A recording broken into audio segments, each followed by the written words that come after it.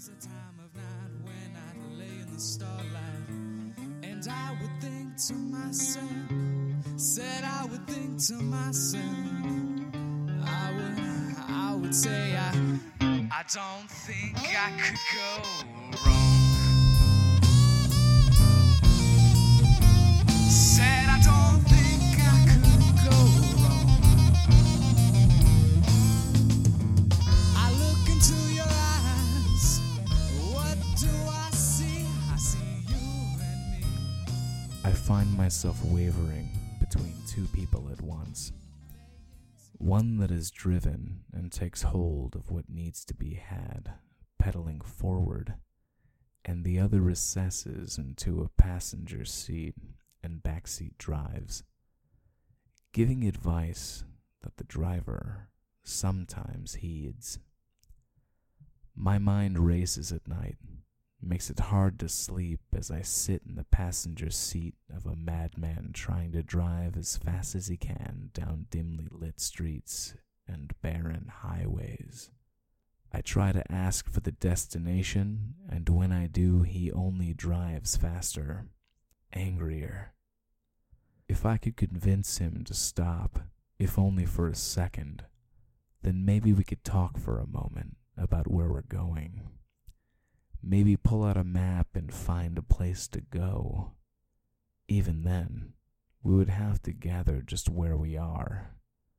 In the current moment, even in a past moment, at least for some understanding of where we are now.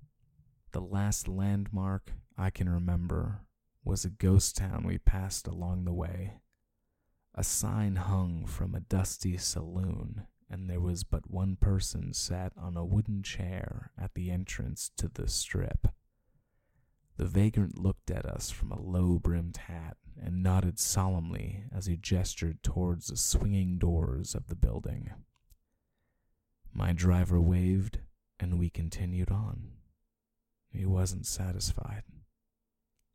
When we stop for gas is about the only time I see him get any rest, and even then, his pensiveness bangs against my ears as he rapidly taps his fingers on the hard top.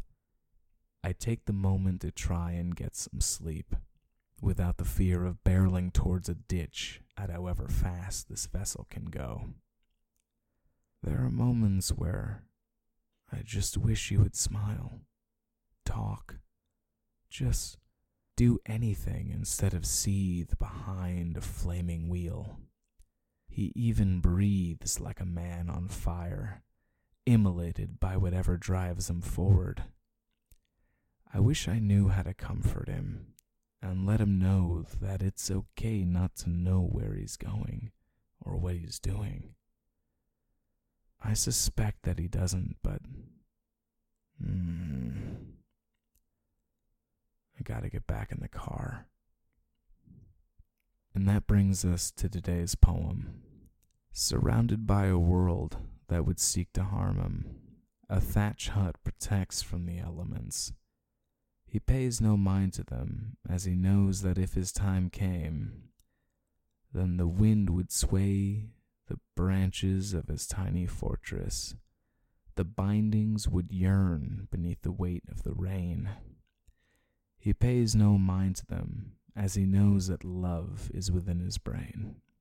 The sizzling of rain hitting the firewood would wake him from sleep. The roof would bend and the sticks would start snapping. He'd pay no mind to them, as he knows that he can't escape his shame. And thusly, the foundation shifts under his feet as the walls collapse around him.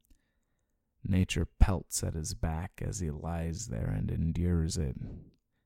He pays no mind to it, as the world was not his to tame. The world was not his to tame. Thank you for listening, and I hope you all have a lovely week. Come on!